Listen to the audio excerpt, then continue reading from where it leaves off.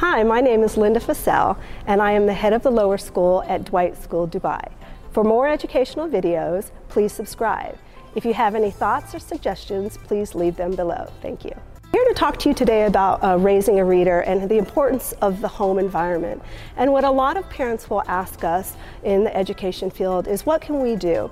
First of all, a lot of people don't realize that oral language and literacy starts in the home, and it's all about the quality and quantity of talking you do with your child.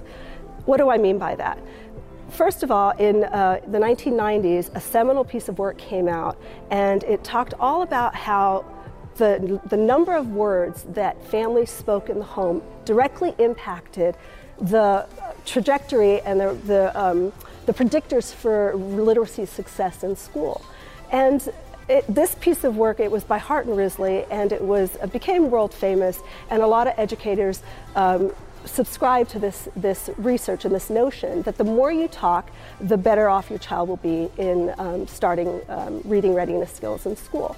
And what we've learned from recent research, particularly by Meredith Rowe out of Harvard, is that students and children need to have rich, quality conversations. So it's not necessarily the abundance of words that you use in the home, but the conversation quality. And what do I mean by that? I mean the back and forth conversational turns. A conversational turn is when you say something and a child responds. You ask a question and a child responds.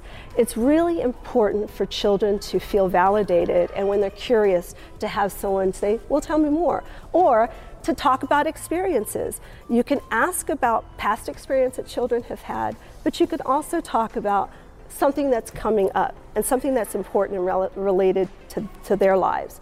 These conversational turns have a direct impact on vocabulary and oral language development. And what does that mean from a practical point of view?